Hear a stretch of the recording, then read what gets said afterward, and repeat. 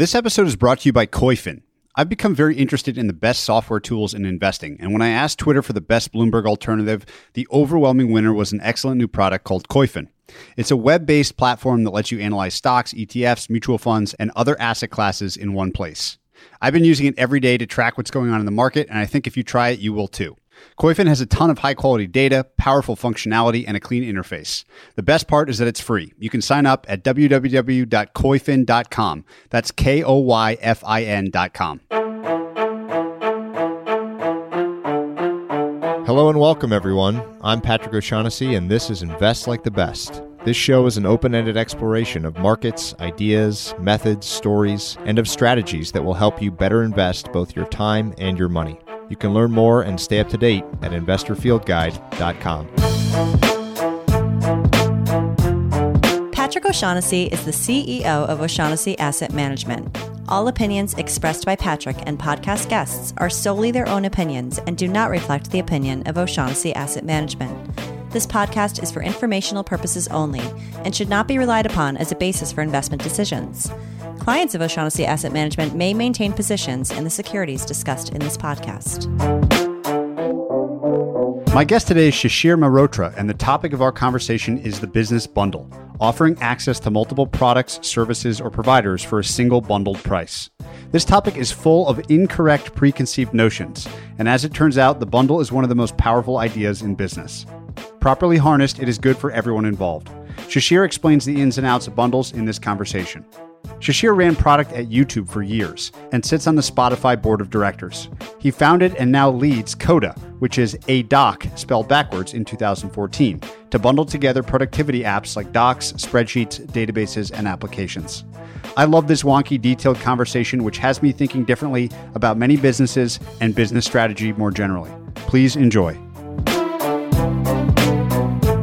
Shishir, thank you so much for joining me today. The topic of a lot of our discussion is going to be an obsession of mine since finding your work and thinking and reading on this topic, which is bundling and unbundling of products. It is something that probably most people will not have heard a deep dive podcast on, let alone considered in the depth that we'll go on today's conversation. But I just think it's one of the most interesting business angles I've uncovered in years. So first of all, welcome and thanks for your time today. Thanks for having me, Patrick. So this topic of bundling is something that you certainly seem to have thought more about than anybody. I thought a fun place to begin would be with what I would call lightning round context. If you wouldn't mind describing sort of the course or the arc of your career in like 2 minutes or less, it will provide useful framing for the conversation on bundling. Sure. So I'll do it going backwards. So I'm currently the founder and CEO of a company called Coda. We make an all-in-one doc, blends together documents, spreadsheets, presentations, and applications into a single surface. Anyone can make a doc as powerful as an app. Before that, I spent about 6 years at Google. I was responsible for the YouTube products, joined in 2008, pretty soon after the acquisition, and was there till 2014. Saw massive growth and value creation in that process. Before that, I spent about 6 years at Microsoft, worked on Windows, Office, and SQL Server, and started my first company in the middle of the dot-com boom called Centrata before that. That's me in a nutshell. Fantastic. So tell me how you came to this issue of bundling. The sort of structure of our discussion of bundling will be around 4 myths that you've identified. But first, I'd be curious just to hear why you care about this issue. How did you come to learn about it? For your listeners, I'm trying to figure out the best way to express the kind of hobby obsession relationship I have with this topic, because it's not typical. It's maybe the easiest way to put it is my wife will catch me sometimes, especially nowadays where we're like all in one house and talking all the time, like, oh, he's talking about bundling again.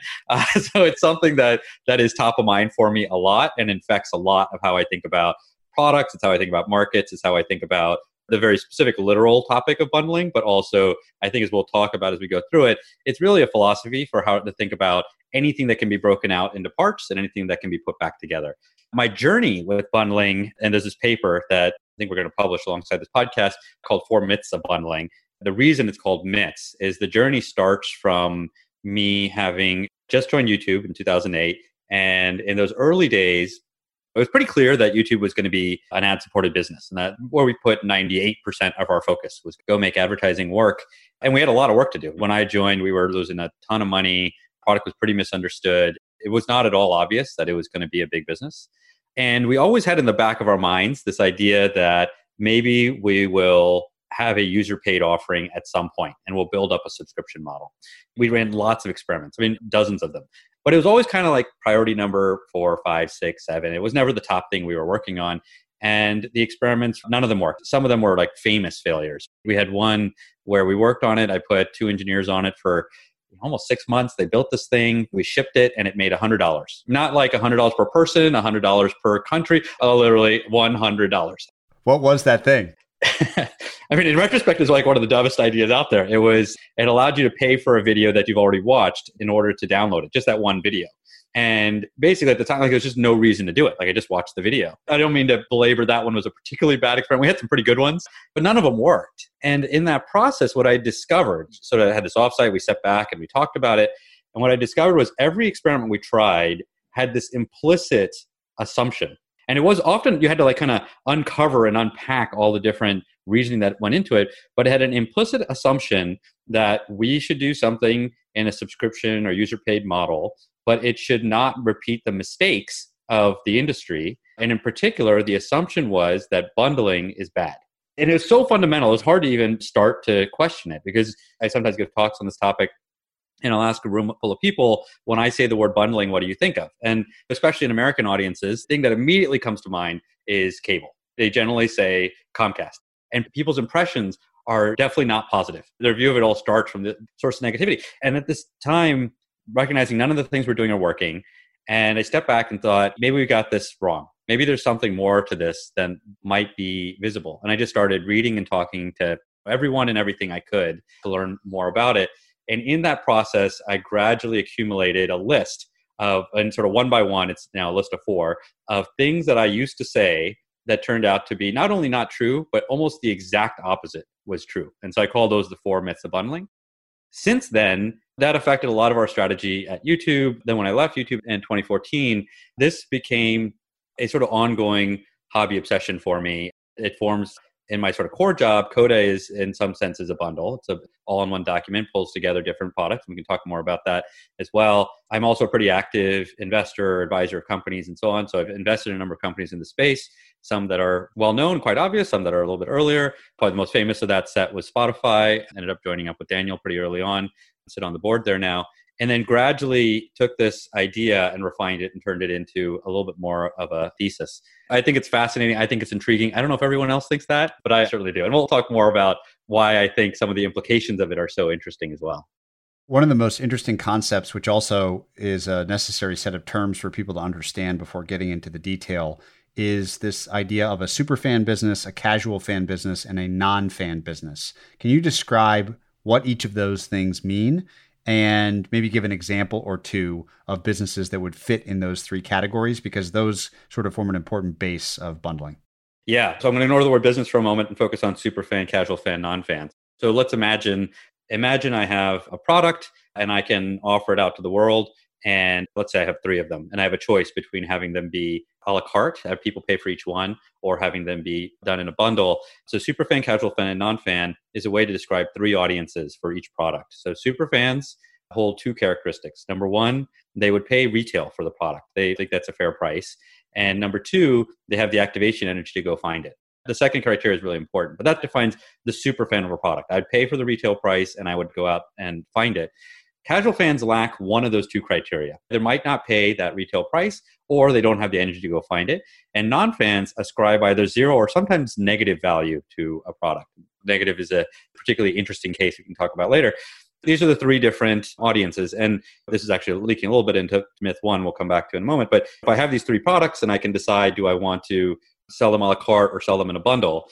If I sell them a la carte, then by definition, the set of customers I get are super fans. For every product, I get the super fans as customers, and I miss out on casual fans. If I sell them in a bundle and I take the 3 products and I put them together, then the value that's created is all casual fan value. And this is particularly interesting, and we'll talk about it in a moment with myth 1. But if you think about that from the perspective of your question, superfan, casual fan, non-fan businesses, superfan businesses focus on the first set. They focus on delivering products to people, directly getting payment from people who ascribe value to that product and seek it out. And there's a lot of great examples of that. One, Uber is a pretty good example. I pay for Ubers when I get into Uber. If I stop going out, as I have been for the last 2 months, Uber makes no money from me. There's no way, there's not really a way to be a casual fan of Uber.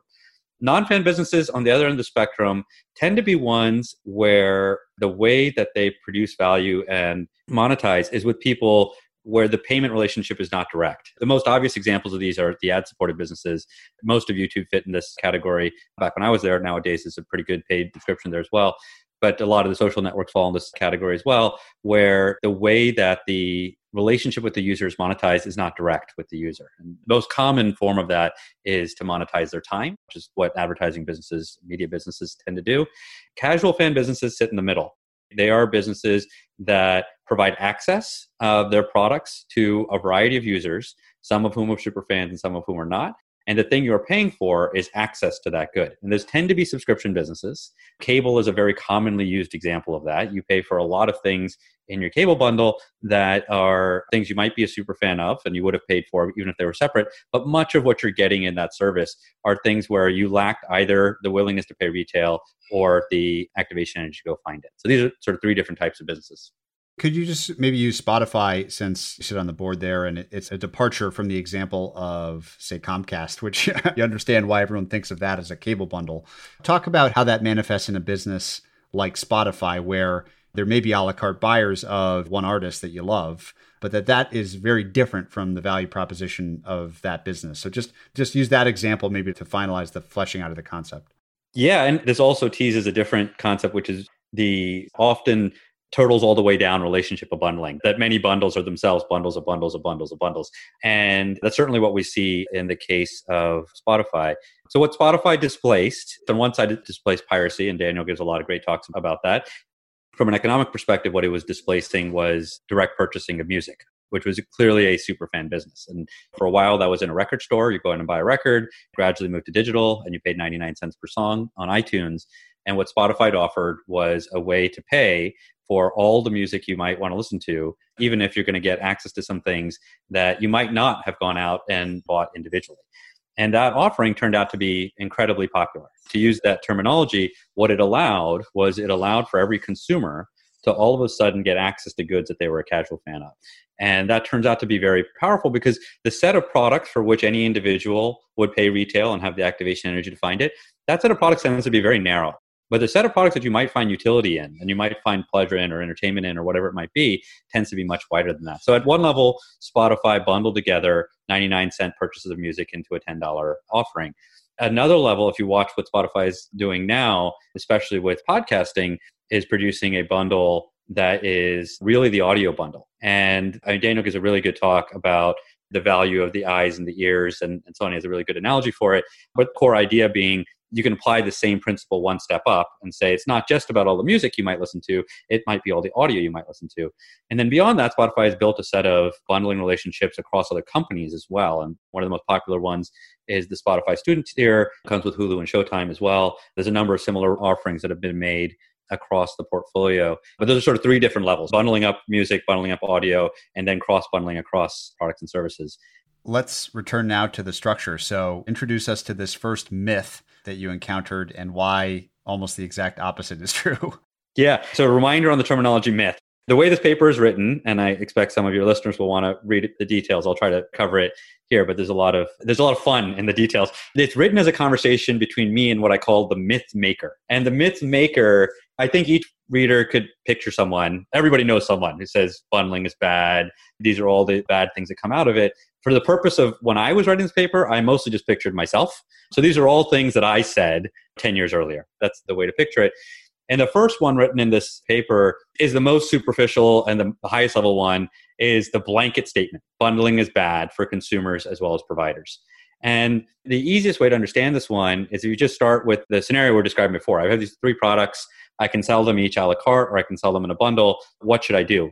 And what most people see in that, we sort of ran through the example. If I sell them a la carte, every product, every provider only has access to super fans. And every consumer, on the flip side, can only get access to products that they are a super fan of. If I have these products and I separate them out, that's the value created. If I put them in a bundle, then I produce value in two ways. For providers, I give them access to casual fans. And for consumers, I give them access to products that they might be a casual fan of. To use our music example earlier, what did Spotify do to iTunes? It allowed people to listen to music that they might not have gone out and paid 99 cents to buy. And that value turns out to be really important. And if you go look at the usage graphs and so on for what people spend their time listening to, some of it is things that they might have gone out and bought at 99 cents or bought in a record store, so on.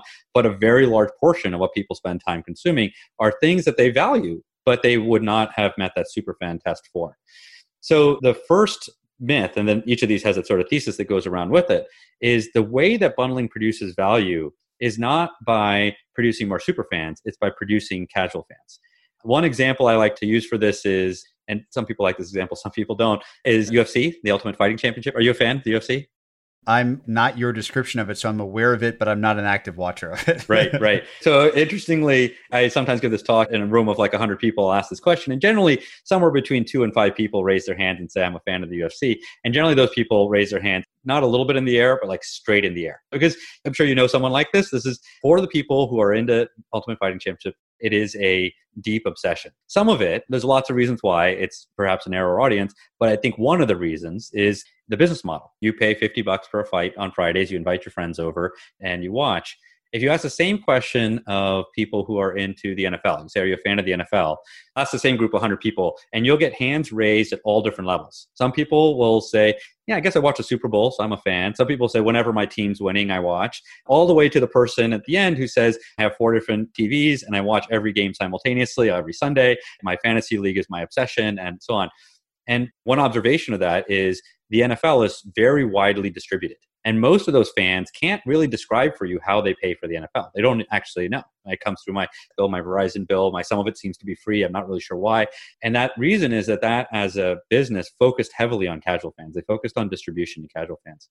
So backing all the way up, the first myth is the sort of highest level one. We'll get more practical in a moment. Is I think that people will say bundling is cheating, both consumers and providers. The piece they're generally missing is that when done well, the way bundling produces value is by giving access to and revenue from casual fans. I guess where my mind would go would be to say I pay this however much per month for my cable bundle and I only watch 3 channels. This is nonsense. I wish I could just pay those 3 channels directly. That sort of thing is sort of the reason why people don't like this concept. But I think what you've made clear is, I think the NFL example is perfect, that if you take away all experience of the NFL from everyone except for the 4-screen fan, that seems like an obvious negative. Right, exactly. And the positive is because of the bundle.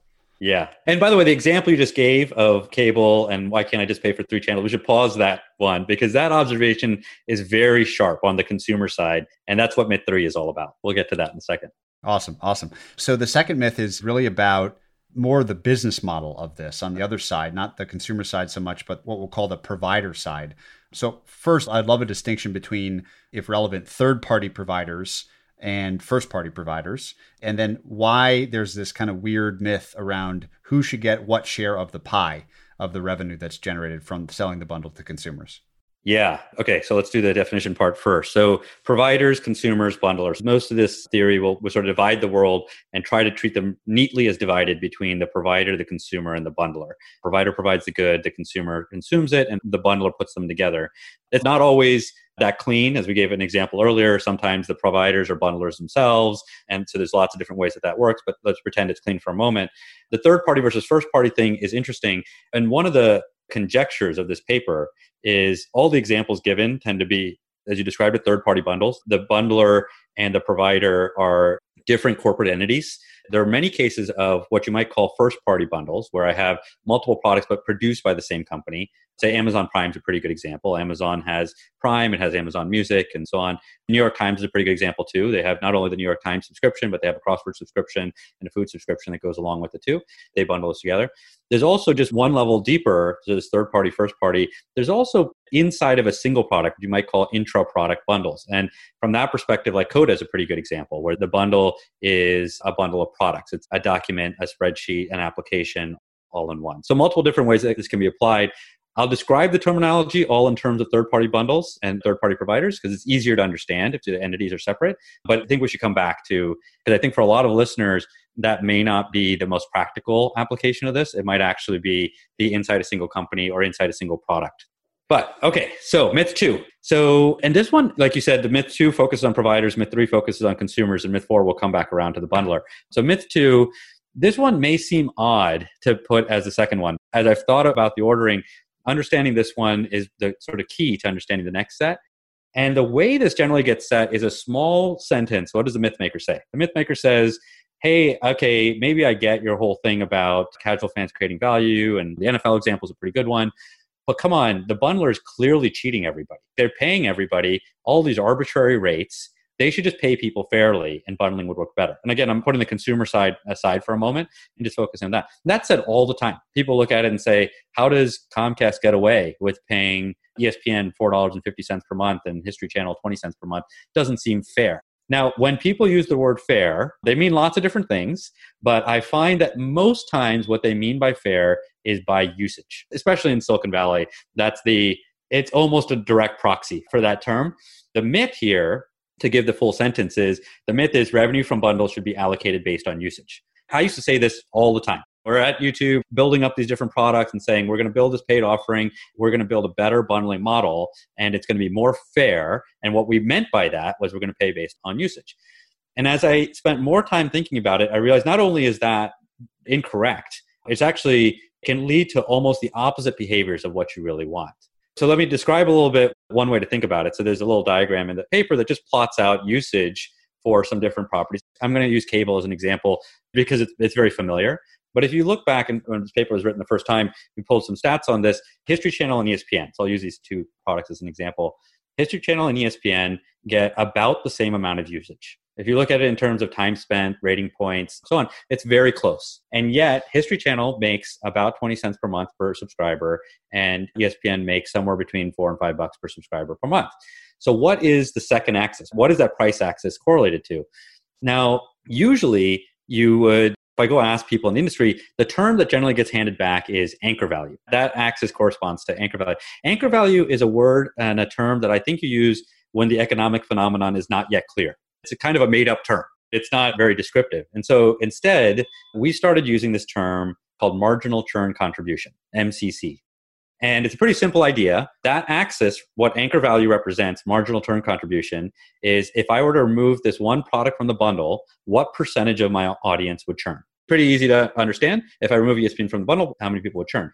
And there's been a bunch of studies on this, but the reason why ESPN is paid 20 times more than History Channel is if you were to pull ESPN from the bundle, 20 times as many people would churn as if you were to remove History Channel. That core idea that bundles should divide up payment, divide up the revenue based on MCC as opposed to usage, leads to a totally different way of thinking about the bundle. The paper actually even walks through some formulas for how to calculate this. You can formulaically arrive at what a fair price would be, what we call wholesale prices. This is how much you pay out to each provider. And it is correlated mostly to this term, the marginal churn contribution. I think this concept is really interesting, like this two-axis chart where usage is on the x-axis, MCC is on the y-axis. It lets you plot all sorts of different businesses. So what would be an example of, say, a very low usage but high MCC business? You could draw a diagonal through this chart. We go back to your very first question, like what super fan businesses, casual fan businesses, and so on. So let's start where you started in the top left of this chart. Low usage, high MCC, high anchor value, if you want to use that term. The typical example I'll give is a sporting event. You go to a sporting event, you pay hundreds of thousands of dollars for an hour or two of entertainment. That's at one extreme of the usage is very low, but your sense of utility is very high. So that's in one corner. And the other corner tend to be, there's a lot of products where there's a lot of usage, but not a lot of MCC, not a lot of anchor value. Much of YouTube fit in this category. People would use it for hours and hours a day, but you push people on, if you had to pay for it, what would you pay? If we took it away, how would you feel? And you get a wide spectrum, of course. It's a widely spread business, but a lot of it would fall in this category of very high usage and low MCC. If you draw a diagonal through this chart, what you'll find is sort of above that diagonal are businesses that naturally lead towards casual fan or super fan business models. And below that diagonal are ones that lead to what I call non-fan business models, advertising being the most obvious of those. Where would something like insurance figure into this way of viewing the business world? Insurance is such an interesting example. So insurance is a bundle on many levels, and you didn't specify, but I'll assume health insurance for a moment. Health insurance at its sort of basic offering, what is health insurance? It's a bundle between sick people and healthy people. And at the next level, what is insurance? Well, it tends to get bundled together with other forms of insurance. So it gets bundled with dental and disability and so on. At another level, health insurance gets bundled with, depending on your country. In the US, it gets bundled with employment. In many countries, it gets bundled with citizenship. And you get it as part of that country. At its sort of core level, if you think about usage versus anchor value, health insurance is like the perfect example. It's a thing that you pay, you don't want to use. Yeah, you never use it. You pay for it and you hope you never get sick. And when you do get sick, you're up in the top left.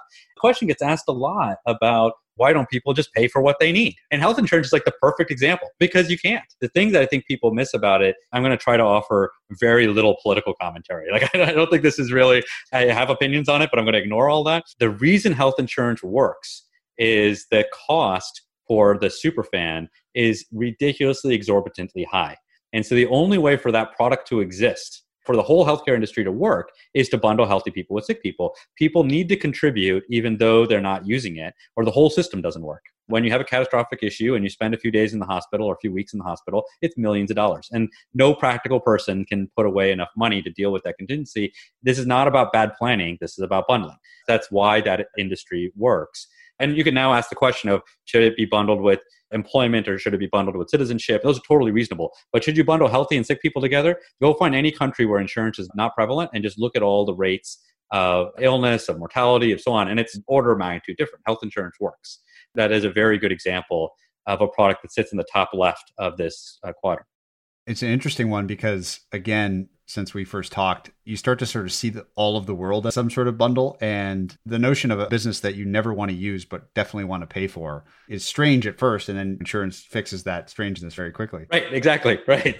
Talk a little bit now from the consumer side. So that's sort of maybe the more proper way to compensate providers, whether that's first party or third party, is via this churn metric. Talk now about the consumer side of things in myth 3.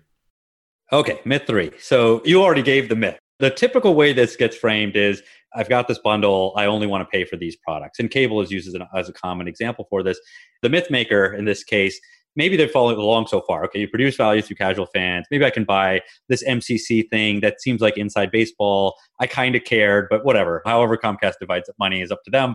But come on, okay, bundling is clearly bad because what it represents at its core is a lack of choice. That's the myth. What is a bundler doing? They're ripping off consumers by presenting a lack of choice. In order to get product A, I have to buy product B. So just as a sort of simple example to use is, I'll use McDonald's as an example. And imagine you walk into McDonald's, you look up at the board. What goes through everybody's head when you look up at that board? So first you look at it and you say, okay, I kind of want a Big Mac. I definitely want some fries. And if I get those two things together, then the drink is free. And the person right behind them, what do they say? I definitely want a Big Mac. I really want a drink. I guess the fries are free.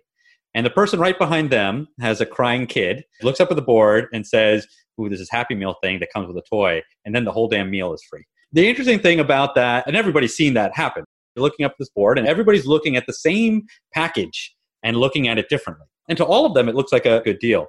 There's one fundamental reason why people think bundles are ripoffs when they're not. And that reason is for a consumer, this is the thesis in this section, is for a consumer to properly value a bundle, there must be a transparent and reasonable a la carte price for every product in the bundle. I get asked a lot, having been in the media industry and so on, what's my opinion on what's happening with cable industry? Cable's going through unbundling and so on. My view is that's not actually what's happening. Through a variety of mostly non-intentional choices, over the course of the last 40 years of the evolution of cable, what we've landed on is an incredibly non-transparent a la carte pricing mechanism. Nobody has any idea what the cost of the individual offerings inside the cable bundle would be. And so they misattribute it. And so they presume that if I were to rip out parts of the bundle, I'd get it at this cheaper price. So the reason I put these two in order, we talked about myth 2 and myth 3, you would think these were very disconnected. In order for me to properly understand the value of a bundle, I need to get a la carte pricing. Why does McDonald's work and Comcast has trouble with this? Because Microsoft puts a price next to the Big Mac and next to the fries and next to the drink. And they're transparent, they're reasonable. Some people buy them, but you now have an understanding of what that bundle feels like. And when you say, what you just said is, if you survey people about what they like and dislike about cable, it is easily the number one answer, is I just want to pay for the channels I want. And then you'll ask them, you'll say, okay, let's take an example. I just want ESPN. Great. What would you pay for ESPN? You pay $50 a month for cable. What would you pay for ESPN? And generally what they'll say is, well, I read some article that says that ESPN gets $5 a month from Comcast. So how about I pay a little bit more than that? I'll pay like $7 or $8 and I'll get just ESPN. Why can't I do that? That seems like really clear. Okay, so why do these two myths connect? And what's the problem with what's happening here? And by the way, the punchline of this is, I think what we're seeing happening with cable is we're going to see this unbundling, and what we're going to see is transparency on a la carte pricing, and then we're going to see a massive rebundling. As soon as people understand what the components of this bundle cost, we're going to see them all put back together in this good way. And there's lots of reasons why I think that the bundle today is broken. I do think because we lost track of this, we'll get to this in myth 4 too, because we lost track of this, the cable industry has not been able to realign their bundle the right way. But I think what we're seeing is transparency of a la carte pricing. So, okay, so you go through the scenario, interviewing this consumer, and you say, hey, what do you want from cable? Says, I would just want to pay for ESPN. Okay, great. What would you pay for ESPN? They said, I'd pay a little markup over what the $5 that I think they're getting. I go back to myth 2. So how is this working in myth 2? Is, well, the way I divide up money in a bundle is by marginal churn contribution. And I take my $50 bundle and I divide up the money by what percentage of people would churn if this product were removed from the bundle. And there's an equation in there that I won't go into detail here, but the net impact of it is that there's a relationship between the wholesale price of a product and the retail price of a product. And it's proportional to what we call the superfan percentage.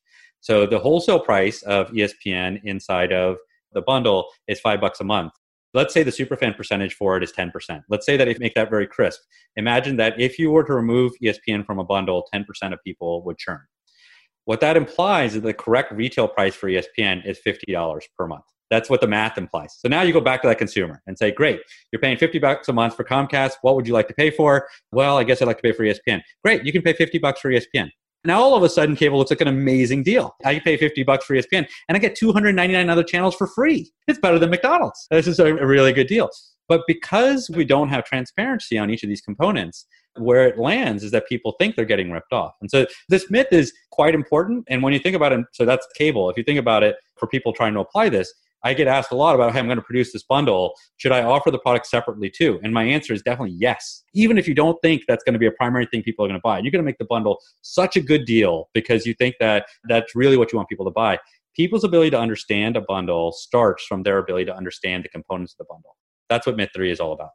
Can you say a little bit about how marginal cost or cost of goods figures into this whole framework? So in the examples of, say, a Netflix or a Spotify or a cable bundle, it doesn't cost them anything extra to distribute some of the product from the providers to the marginal user. So enormously high gross margins. Obviously, some things are physical bundles like McDonald's food. There's other bundles where there's more marginal cost as a percentage. How does that figure into the thinking here? For sure. There's a section in the paper in the end about that. And basically, you just adjust all the equations to put a minimum on it. Your product is basically unviable if your wholesale price gets below the marginal cost of delivery of that product. And so if I have a $5 value meal at McDonald's and the marginal contribution of the burger is less than what it costs to make the burger, then you should just not include it. Not going to work. And it sets a floor effectively on what is the tolerable MCC for the product. In practical terms, I'll say, so clearly I used a lot of media examples that all have what you described as zero delivery costs, or not zero, but near zero delivery costs, marginal delivery costs. When you look at other bundles, the interesting thing is I think many people don't perceive the amount of markup that goes into marketing a product to a superfan. Go back to the definition. Superfans are defined by, number one, willingness to pay retail, and number two, the activation energy to find it. Now, the activation energy to find a product is a function, it's a bi-directional thing. For me, I have this product and I need people to find it. I have to find a way to reach them. I pay in marketing, I pay in packaging, I pay in distribution.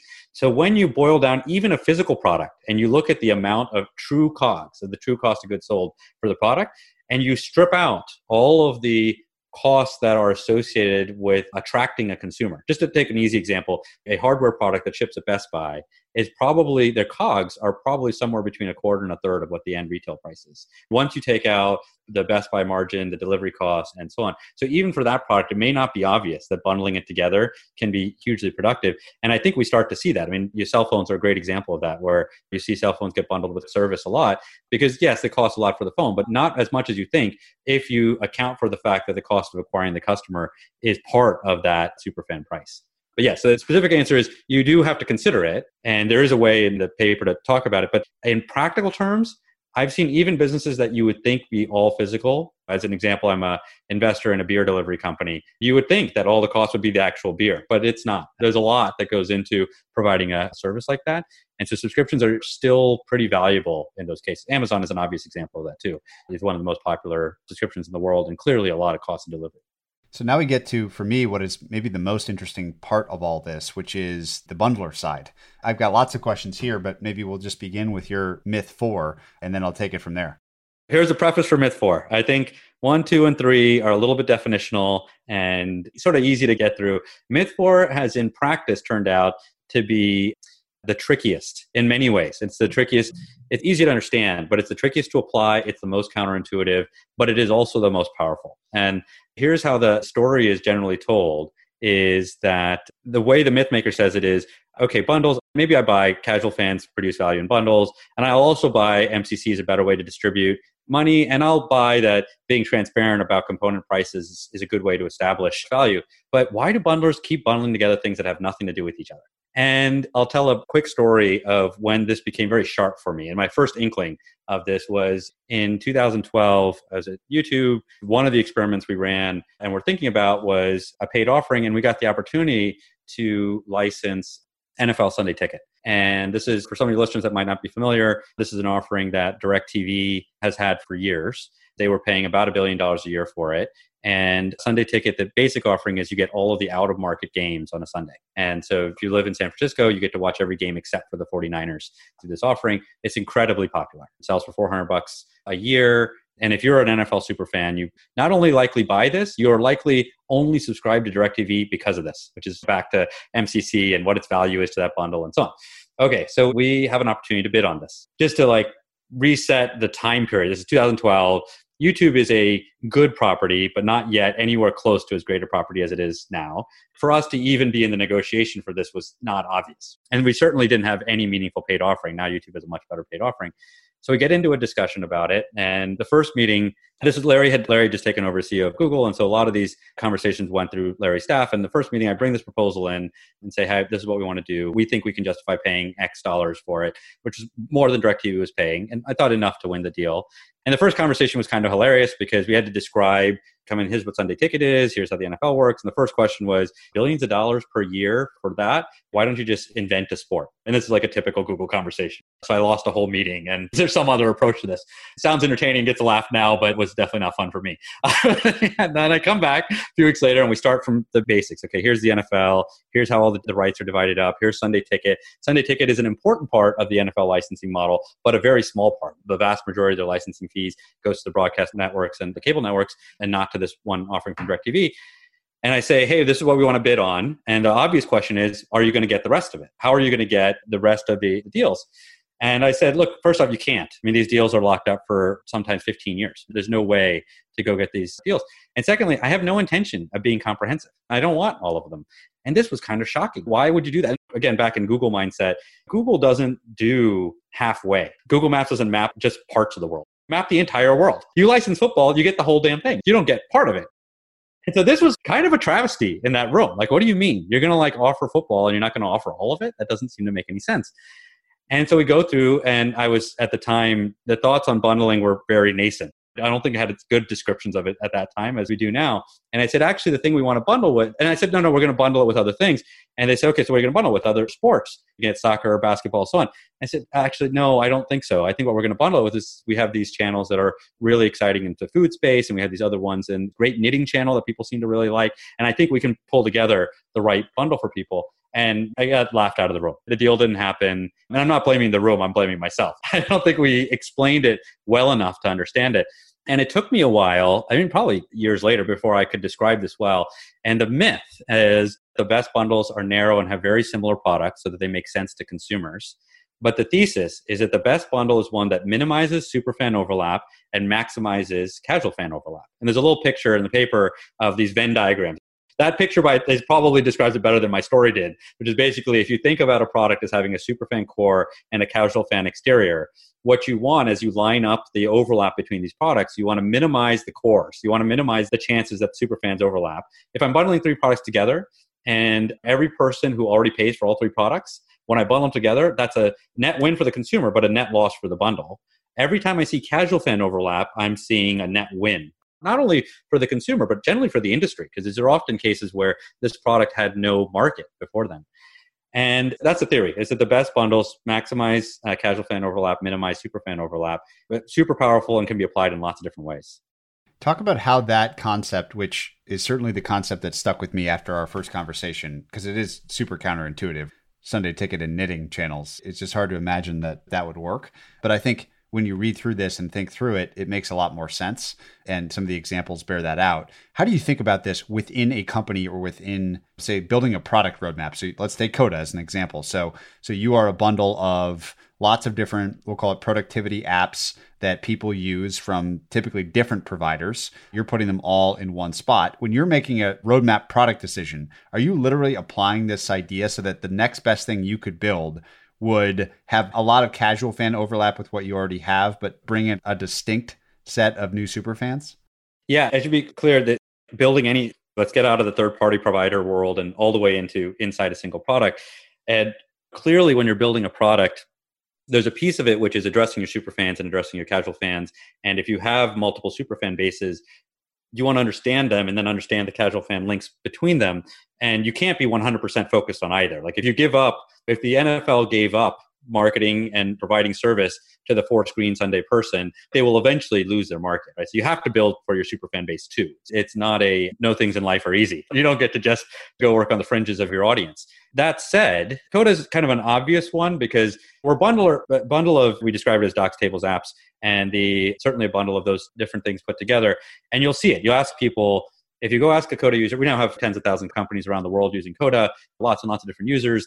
If you ask them what they're replacing with Coda, each of them will say something a little bit different. I mean, there's a whole class of people that will talk about, oh, Coda is just a better document. It's better than Word and Google Docs and so on. It's a better place to write. It's a better place to express myself.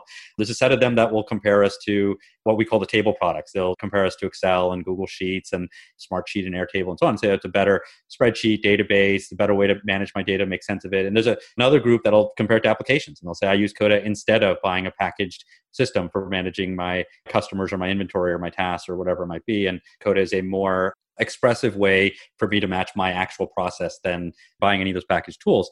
Sort of if we think about those different audiences, the interesting part in our thesis is that that's actually one offering. The Coda thesis is that people don't want to switch products as they go between these different dynamics. And we are constantly watching indicators of, and for using this definition, casual fan overlaps. People who started with a viewpoint of, oh, it's just a better doc. Did they figure out over time that, oh, I could use this for structured data, I could use this to build interactive applications, I could use this to publish to the web? Or the other extreme, people that showed up and said, hey, I'm going to replace packaged software XYZ with Coda, did they then start to use it as a document surface, as a spreadsheet modeling tool, and so on? And so we're always looking for overlaps between them. And then you're shoring them up and you're saying this is where each of them. That's a fairly clear one for us. I mean, I've seen it and many other products as well, as you define these are different cores. And the easiest way to generally do it is like the way I just described it is by market. You could do it by persona as well. I do great with the product manager and I do okay with the engineer, and then the designer gets pulled in the middle. Or I do great with the parents but not with the kids, or I do great with the teachers but not with the students. And you kind of start to build up these bundles of relationships. But yeah, I think the same philosophy applies inside a product. Can we talk a bit about business strategy of a bundler? And so you're on the Spotify board. So in the business of providing strategic insight on something like this, it would seem to me like if you were a bundler, and again, it's a media example because it's convenient, but the same concept should hold, that what you would want is to get a diverse enough set of providers on the platform that no one provider holds any power over you. Whether that's market fragmentation is how you want to look at that, or to use Spotify as an example, there's some huge usage. I don't know who they are, but there's a top 5 most listened to musical artists on Spotify, that my strategic goal would be to keep adding stuff to the single bundle such that even if I ripped one of those top 5 out, I wouldn't lose the big fans of that musician or something. So how do you think about this as building strategic advice for businesses thinking through bundles? So I'll give an analogy to this framework. So When people talk about supply and demand curves, and many people have gone and read Adam Smith's work, and he talks about the butcher and the baker, and the way that supply and demand works is that the butcher and the baker actually, they don't have to ever have taken an economics class to have supply and demand work. They just have to follow their natural incentives, and it just works. So the reason supply and demand curves cross, and that's where prices equalize and so on, is because everyone just does the best thing by their business, and the right outcomes happen out of that. So in any bundler and provider relationship, what are the incentives? The incentive of the bundler is to minimize superfan overlap, maximize casual fan overlap, and grow their bundle. So it's not really, fragmentation can help, but by itself, fragmentation may or may not lead to lack of superfan overlap. I mean, the key is you want to be building a product that minimizes the cases where I'm paying twice for the same person. And so from that perspective, breadth might be a better description than fragmentation. And so if you look at, for example, what Spotify and Daniel have been doing with podcasting is a clear example of, we went out and looked and said, people listen to things all the time, but the percentage of time they spend on music is a lot, but not all of it. And how about the rest of it? And it turns out many of those people are busy listening to Patrick's podcast. They'd be really good for that base. And so in Spotify's case, I'm not sure fragmentation, I mean, the music space is so fragmented and there's literally millions of artists that the fragmentation piece of it is not quite that relevant. But what is really relevant is the way the business grows, is that it starts to take on a value proposition that broadens its base. On the flip side, from the provider's perspective, what is your job? Your job as a provider is to maximize your MCC in this bundle. And that's not a bad incentive. Your job is, to put it really simply, your job is to deliver a good product. And if you think about cable negotiations as a good example of this, is an example, and they're about the Weather Channel and DirecTV. And that was a very public, I mean, there's lots of them, but that one was a very public example of a thing we've all seen, right? What happens? The channel is renegotiating with the cable provider. They get notice, hey, we want to renegotiate. And then the public war happens. And the messages go out to everybody saying, in that case, it was Weather Channel came back and said, they put out this press release that said DirecTV will lose 1.6 million subscribers if they drop the Weather Channel. Keep in mind, I think DirecTV had 20 million subs at the time. They're going to lose 8% of subs. Seems like a lot. DirecTV then puts out a notice saying, hey, these guys are trying to overcharge us. They want so much more money and so on. And then what do they both do? They sit and wait by the phone and they see how many people call. And it turns out if you run the math, like it didn't need to be anywhere close to 1.6 million subscribers lost. I think actually if you look at where the actual wholesale price ended up, all they needed was about 20,000. They needed to justify about 20,000 to 40,000 subscribers churning to agree to what the Weather Channel wanted in their demands. And so what was the Weather Channel's job? The Weather Channel's job in that relationship, DirecTV's job is not necessarily fragment or not fragment, it's to pay fairly. It's, hey, I want to pay as close as possible to the marginal return contribution of this product inside this bundle. And then from Weather Channel's perspective, it's, hey, I need another 40,000 people to love my product and love it so much that if it didn't exist in this bundle, that they would churn from the whole bundle. And that's a very high bar. Not, I got to cross the casual fan bar into the super fan bar in order to do that. That incentive, in my opinion, leads to very good products. The same way that capitalism leads to good products. Like having to meet a supply and demand curve, what does it do? It forces you to drive costs down, drive value up, and you get better products to your consumers. It's the same thing here. The incentive to increase superfan percentage for your product for a provider is a great incentive. And from a bundler's perspective, it's an incentive you want to encourage. So I would say, so you asked the question, what is the strategic implication for bundlers? I mean, for bundlers, I think it's you want to assemble a bundle that minimizes superfan overlap. You want to keep increasing the scope of your bundle, in particular into new areas of superfans. And you want to create the market where the set of people inside your bundle have an incentive and an ability to continue to increase their value to your users. You don't actually want it to decrease. You want them to build better and better product. You want musicians putting out better songs. You want podcasters putting out better and better podcasts and knowing that they'll get back a return and value for that. And that works. I mean, the cable industry is a perfect example of that. As much as people love to hate on the cable industry, it generates hundreds of billions of dollars of revenue. And interestingly, for businesses that, in my opinion, would not exist without cable. I think History Channel is a great example of a business that simply would not be possible. They get paid 20 cents per sub per month. It's not like you could pull them off and then ask everybody in the world, would you pay 20 cents per sub per month or 20 cents per household per month for History Channel? I think you get such a small fraction of the users because the casual fan base is such a huge portion of what they're getting out of that. So I think those are the incentives of the bundler and the provider. One of the things I was thinking about was that while a lot of people might complain about cable, seemingly nobody complains about Netflix. And so it makes me wonder about price and pricing power. How do you think about that as an important thing for a bundler to consider strategically? So some of this is around Netflix has a lot of fixed cost and around originals and things like that. And as they get scale, it's kind of classic scale economies type thing. You can get what seems like an incredible deal on a monthly basis, say relative to cable for your usage. How do you think about that from the bundler's perspective, price and pricing power of a bundle? Netflix, one of the best case studies in bundling. And I think their playbook for doing it, they did it in such an open secret. With everybody watching, they built one of the best bundles on the planet. I think Reed Hastings made a choice very early on. Is very public about it. I'm not moving price. People saw it as a consumer forward message. It was $8 a month for a very, very long time. And he said, I'm not moving price. What did he really do by that? I'm not totally sure if this was his reasoning, but this is my interpretation of his reasoning, is in doing so, like most products, you build a product and then you add to that product and you increase price as your value to your base increases. Let's imagine I have a customer base of 1. I can only sell a product to Patrick. And so Patrick is paying me $10 a month. And in order for me to continue to expand my business, I have to add things that cause Patrick to pay me $20 and $30 and $40 and $50. I have to keep adding things that are meant for Patrick. Because in our previous terminology, I have to keep adding to the value proposition for my superfans. But if I hold price constant and I say, that's all I'm ever going to get from Patrick, as long as I'm convinced Patrick isn't going to churn, all of my business opportunity is to go get Patrick's buddy to now subscribe. And now I have to find a way to create a product that Patrick's buddy would pay for. Let's imagine I had completely evenly priced products. And I have a product built just for Patrick and a product built just for Rachel. And Patrick's willing to pay $10 for Patrick's product and Rachel's willing to pay $10 for Rachel's product.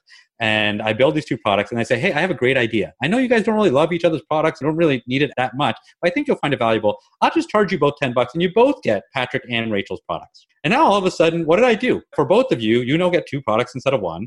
I get, from my side, I get the same amount of money early on, but over time, what I get is a much stickier base. You're much less likely to churn because now you're getting 2 products, not number 1. And you could take this philosophy and keep applying it. Like there's a little thing, there's this kind of crazy analogy in the paper about imagine I just repeated that process for 7 billion people on the planet. And I produced a perfect product for person 1, 2, 3, 4, person 1 million, person 1 billion, and I got 7 billion unique products. And I charge everybody $10 a month for 7 billion unique products. And then one day I wake up, I have this great insight. I say, why don't I just make one bundle? And I'm going to charge everybody, I'm going to still charge everybody $10 a month, but now everybody gets access to all 7 billion products. The amount of revenue created is exactly the same, but the amount of value created is way, way more because now you get all these products that you're a casual fan of. So what did Netflix do by holding price constant? They forced themselves to think about their only path to growth was subscriber growth. And what that meant was every incentive of the business was creating more subscribers. And it percolated all the way through the company. Now, and by the way, cable often does the opposite. The interesting thing about the cable market is that they start with a geographic monopoly. Comcast has 50 million homes passed. And so that's kind of their captive base. So they're a little bit stuck. At some point, their superfan base, they've kind of penetrated. There are no casual fans to go after anymore. They have that base. So all they can do is keep adding value for superfans. And what happens? Their bill keeps going up. That's the nature of it. What did Netflix get away with? Because it's an internet business, is they have nowhere near reached saturation of a superfan base. They keep getting to add to it by holding their price constant. So I think that's one of the main things about, I'm not necessarily saying that if you bundle, you can't change price. You can. When people bring bundling problems to me and I say, when people say I'm going to raise prices, generally that's a sign that you've run out of ways to think about the next frontier of superfans and casual fans for your business. And holding price constant is a interesting trick for that purpose. Amazon's another great example of this. Amazon Prime didn't raise prices for years and years and years and managed to add so much value to that bundle. The reason they could add so much value to that bundle was because each thing they added to that bundle, people thought it was crazy. And I got free shipping from Amazon. I thought that was nuts to begin with. Like that seems like such an amazing deal. And then they add music and they add books and they add all these different things to it. And the thing I think that is not easy to see about that is what they were really doing was expanding the base. It means that you have to keep adding users. And that's always a good indicator to me. If you want to think like an investor about it, a lot of people look for price leverage as a positive sign as an investor. I look at it as a negative sign. When you start seeing a subscription service increase prices, people look at it as a willingness to pay indicator. I look at it as I've saturated my ability to continue growing my base. And so I now have to monetize my existing base more. It's not a terrible indicator. Like, it's good to have a product that people are willing to pay more for, but it's not as positive an indicator as the ability to continue expanding at the same price. I know you've mentioned the investor hat. I know you're an investor, an advisor, an investor you mentioned at the beginning. How much of that thinking is this bundle lens? Are you proactively looking for companies that have some of these counterintuitive features that we've talked about when making investments? Or is this just a piece of a sort of general framework for how you think about investing your own funds? Oh, I mean, for sure. I mean, I think it's not really that complicated a thesis, because if you have this view of bundling, which looks like you have a similar viewpoint, and I'm sure some of your listeners will as well, the heart of this is subscriptions have an economy of scale. And there's lots of principles underneath that you can get to of what are the indicators when price moves versus subscribers move and so on. But the sort of core idea is the reason bundles produce value, back to myth one, is that they produce value for casual fans. Bundling has a natural economy of scale. The reason why, to describe economy of scale, it's easier to get from 100 million subs to 1 million subs than it is to get from 0 to 1. Why is that? Lots of other practical reasons, but in bundling terms, why is that? You have a much bigger casual fan base to amortize a new cost over. And you talked about Netflix's investment in originals. One of the reasons Netflix's investment in originals can keep going up is that the level of hit required by each subsequent original goes down over time, because the number of subscribers they have to keep from churning is getting larger and larger and larger. So you can have a much lesser hit, still justify the investment. So what does it mean from an investor perspective is subscriptions are like Rolling Stones. They tend to have natural economies of scale, unless they have a cap on their market. They have a natural, like, this product is only applicable to diabetes patients. There's a fixed market. It's only applicable to people in Fort Lauderdale. Like, there's a fixed market. And so you're looking for things that don't have a fixed market. You're looking for things that have that natural economies of scale. I also think you're looking for things where the leadership team is open to that viewpoint on bundling. So that's what I'm looking for indicators. How do they think about price? How do they think about the next offering? One thing I'd say, that's a double-edged sword here, because you could interpret myth 4, address casual fan overlap as opposed to super fan overlap. You could address that lots of different ways, because it could seem like distraction. It could seem like you're going to stop focusing on your core in order to go address another piece of it. And I think you have to find entrepreneurs and leadership teams that know how to make that balance, that know how to both feed their core as well as grow their next audience. I mean, I think Spotify is a great example of that. It's podcasting and increasing the audio market is obviously a big effort for the company, but the company continues to innovate and add value in its core music offering at the same time. It's not something where it's either or as you get through that. We may have already mentioned the bundle, but I'd be curious what the most interesting bundle that you've ever seen is. I can probably give two answers. I mean, the Spotify student bundle was one of the most fun ones to work on, because I think most people's perception was that it was a discounting program. That in that process, what we were doing by giving, the original version was Spotify plus Hulu for $5 a month for students. I think most people's view was, oh, this is just these two companies losing money. That was an immensely profitable effort for both companies. And the reason was quite simple. The superfan overlap between those two products in the student space was quite small. The number of students who paid for both products was very small. So everybody who signed up, and a lot of people signed up for this combined product, everyone who signed up was new to this offering. And what that led to was massive value creation, casual fan creation across both sides of this. I think that's the most interesting one I've worked directly on. I find the most intriguing one to think about to be healthcare. I think this idea, sort of gave that analogy earlier, healthcare, if you think about healthcare, if you recast the government healthcare debate and you say, should the government pay for healthcare or not? And you recast it, and I don't know how practical it is to educate the population on this, and you say, hey, you have a choice. I want to bundle healthcare, and I'll just name you a set of things. I can bundle healthcare with your employment. I can bundle it with your citizenship. I can bundle it with your cable bill. I can bundle it with your, let me just work through the list. What do you want to bundle it with? What do you think is best for you? And what do you think is best for the economy? Not rendering an opinion on which one it would be, but that sounds kind of nuts. What if Netflix offered healthcare? That seems kind of crazy. Amazon offering healthcare maybe doesn't sound so crazy. I think Bezos has a bunch of projects that go after it. But I think that idea that if you cast should my taxes pay for this? And are you left-leaning or right-leaning and so on, as just a practical choice. Who do you want your bundler to be? Would you rather be Google or would you rather be the US government? So now I've got some interesting choices.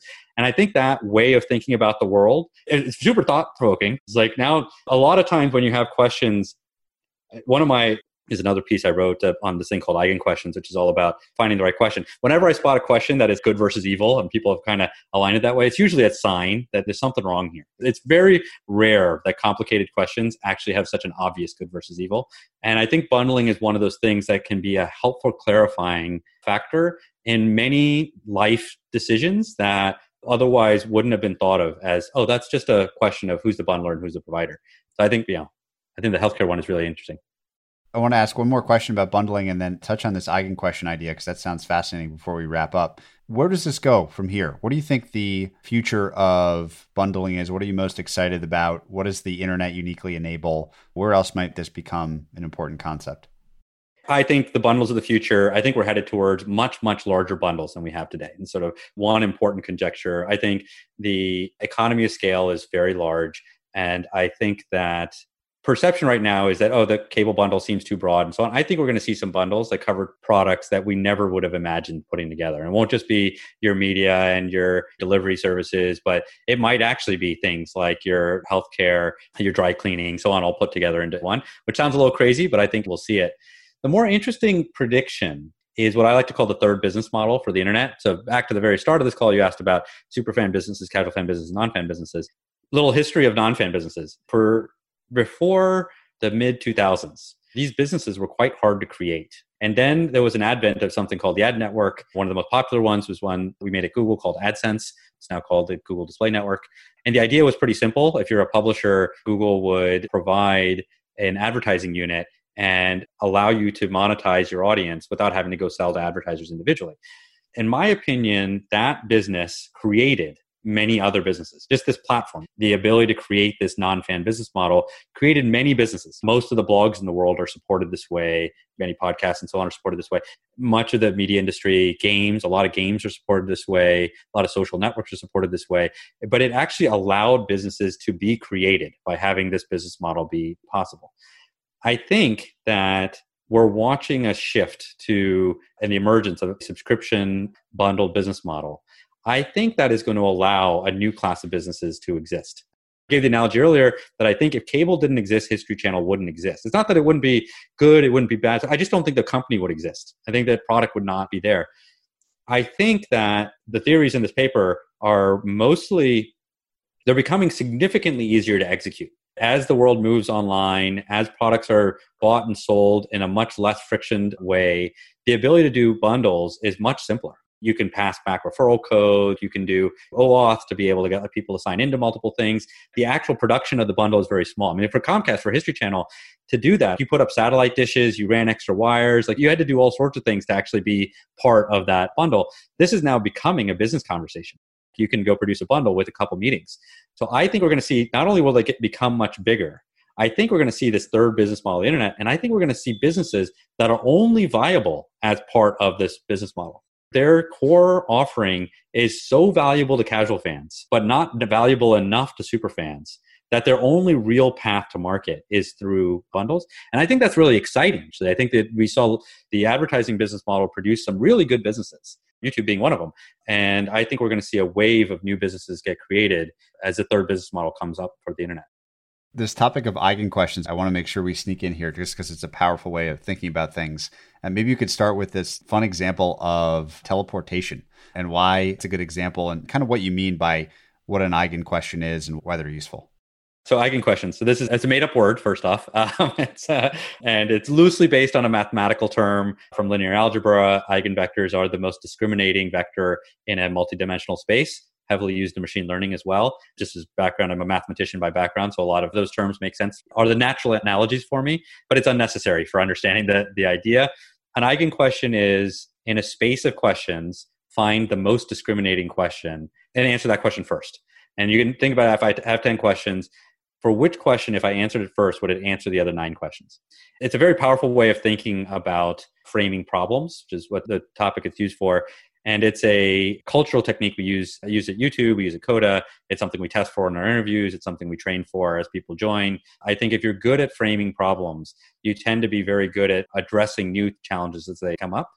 So one of the test questions we use for it was interesting when I published this earlier this week, and we had a lot of debate about revealing this question because it's been a popular interview question for us for a long time. But we decided it was a good example, and we have another question we'll replace it with.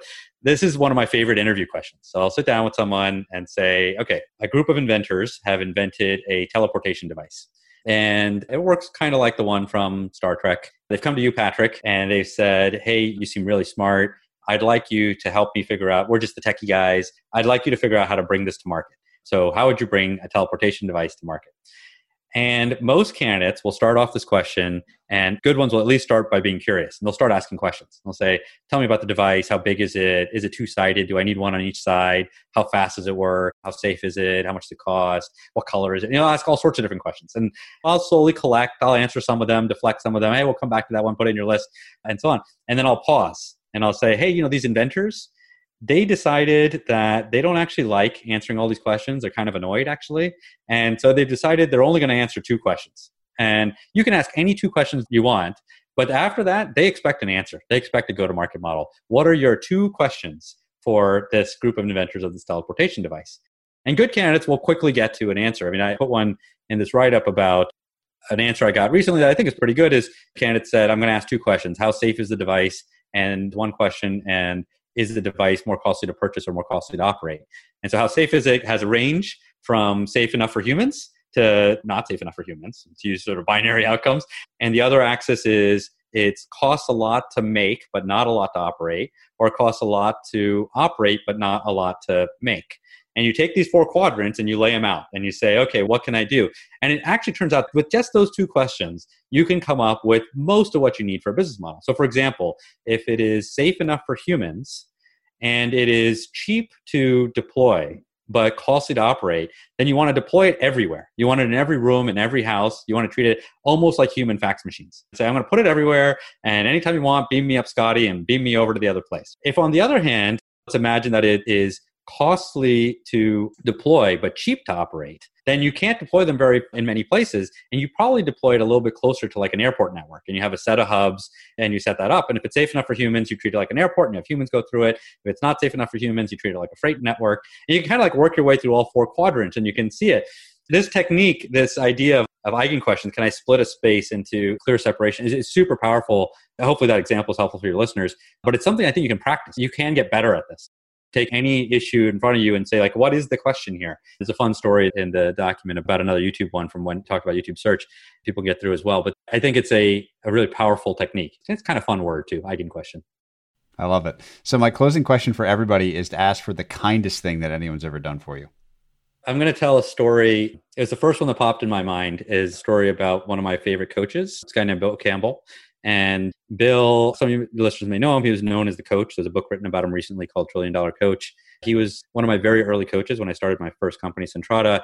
The primary investors, Vinod Khosla, Kleiner Perkins, and Bill was coaching all of the CEOs from that network. And so I got to spend time with Bill well before he was primary mentor to Steve Jobs and Larry Page and so on. And little old me could get some useful advice from Bill. And he was super helpful. He would show up and he's one of those coaches and mentors that would help at a moment's notice and sometimes provide useful advice and sometimes just provide a little nudge. And he would just sort of orient me the right direction, or he'd tell me like, you're already on the right track. You should have some confidence this year. That's the right way to do it. And then we had this one conversation that was really instructive to me. And it really formed how I think about people contributions in life. So we're about a year into this relationship. And I go to Bill and I said, hey, I just noticed, I was looking through our records. I noticed we never formalized an advisory agreement. You've been advising the company. He was literally showing up every week and you're spending a lot of time on it. And I said, we never formalized the agreement. You're not getting paid. I'd like to make sure that we do that. I don't want to take advantage of your time. And he said, no, Shishir, I don't need any of that. Don't worry about it. And I said, really? Like, that's a little bit weird. And he says, yeah, look, I've been quite lucky in my career. I've made a lot of money, so on. If you really feel strongly about it, write whatever you want, but just donate it straight to charity because that's all it's going to do. And I was like, okay, that's interesting. I'm 21 years old at the time. Like, the idea of interacting with someone that was like willing to put in their time and turn down any compensation wasn't something I was that used to at the time. But then I asked him, I said, okay, well, that's interesting. I feel like every other person I talk to has got something in mind. They're all motivated by something. Like, what is it for you? What's causing you to do this? How are you judging? And he gave me the most useful framework. And he said, look, the way I look at it is I look at the list of people I've mentored and helped, and I just count how many of them are executives and CEOs at Fortune 500 companies. And I look at my old team and I see where did they land.